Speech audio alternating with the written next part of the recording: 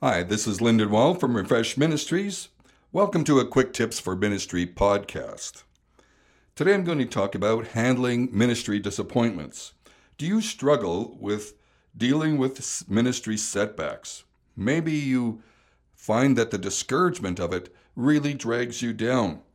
Well, today I'm going to share an insight that will help you with that and to stay more encouraged when things don't go the way you planned.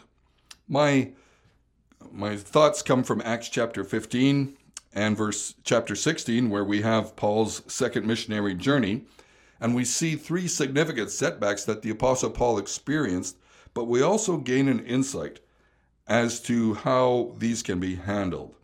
And so let's quickly review the setbacks the Apostle Paul had. The first one was that he couldn't work with who he wanted to work with. He and Barnabas had been a great team. Chapter 15, verse 36 chronicles the story how as they started the second missionary journey, they had a big dispute over John Mark, and they ended up going their separate ways.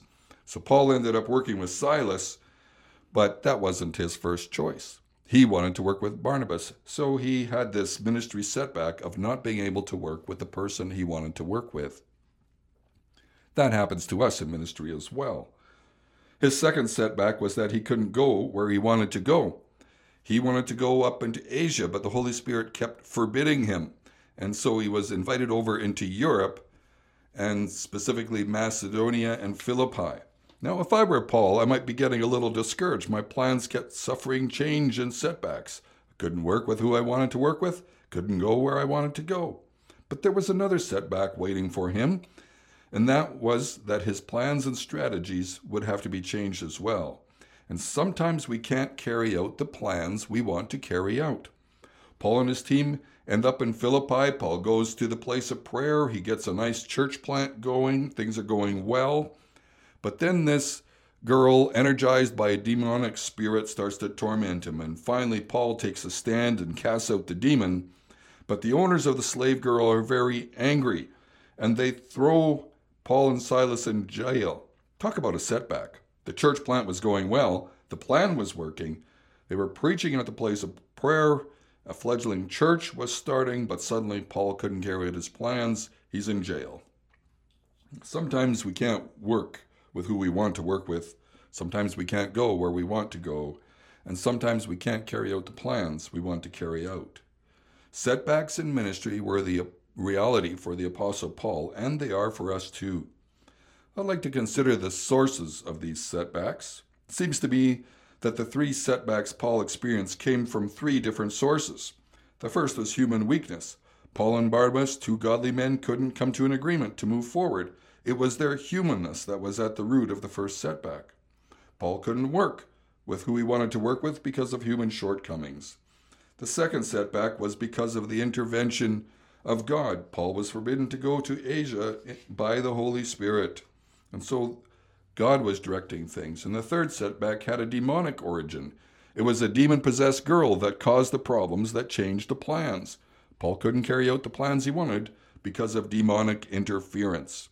So Paul's setback had different sources: human weakness, divine intervention, and satanic influences. These same sources result in the setbacks you face in your ministry. How then can we handle these setbacks and learn from what Paul learned?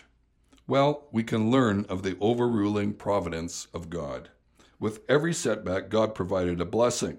When Paul and Barnabas fought, Paul was led to choose new leaders. Silas and Timothy became his ministry partners, and later key leaders in the early church. God overruled the setback of human weakness and strengthened the church with young leadership. When Paul was directed to Asia, or from Asia to Europe, God had an overruling reason.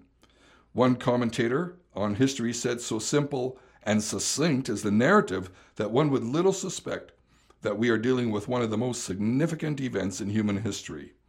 And so what was happening? That the gospel moved from Asia to Europe, and history has been changed because of that. So we see all these things happening.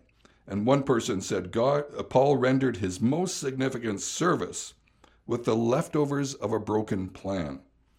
And so to handle setbacks, we must throw ourselves on the overruling providence of God. The second choice for our ministry may result in our best ministry. Resting in God's ability to overrule allows us to do two important things for our health. First, it allows us to let go of our setbacks and be at peace. And second, it allows us to let go of the if-onlys that can torment our minds. One day, I was talking to a pastor who had just resigned from his church. I asked if he was at peace with his decision. He replied that decisions like this can take some time to be at peace about. He then told me some of his story. He told me that he and his wife had served as missionaries, and he went through burnout. At the end of his term, he came home hoping to recover, but during furlough was not able to recover and did not return back to the mission field. He took up a pastorate in his home country. The ministry is very appreciated, but he always felt guilty about his failure and missions, and he carried that guilt for 15 years. And one day he met a man who he had served with in missions, and the man told him, "It was good that you didn't come back to the field, because while you were on furlough, things changed and your ministry would never have worked." This news relieved him greatly. He realized that God had overruled even through his weakness.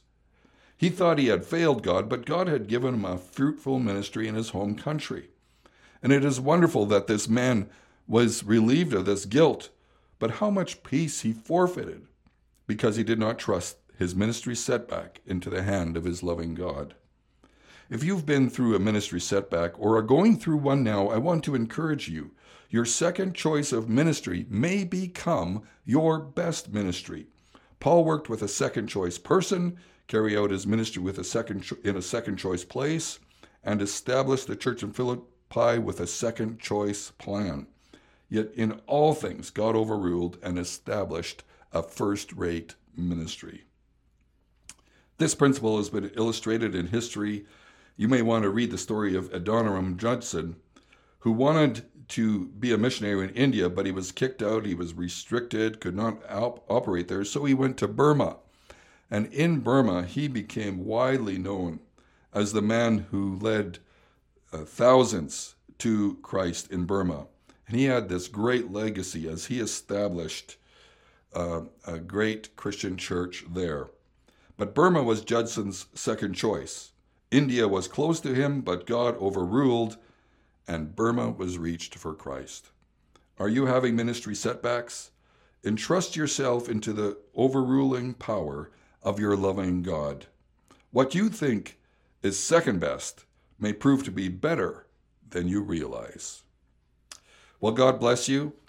Have yourself a great day, and for more information about our ministry, go to refreshministries.org, and may you be at peace as you deal with your ministry setbacks. Bye for now.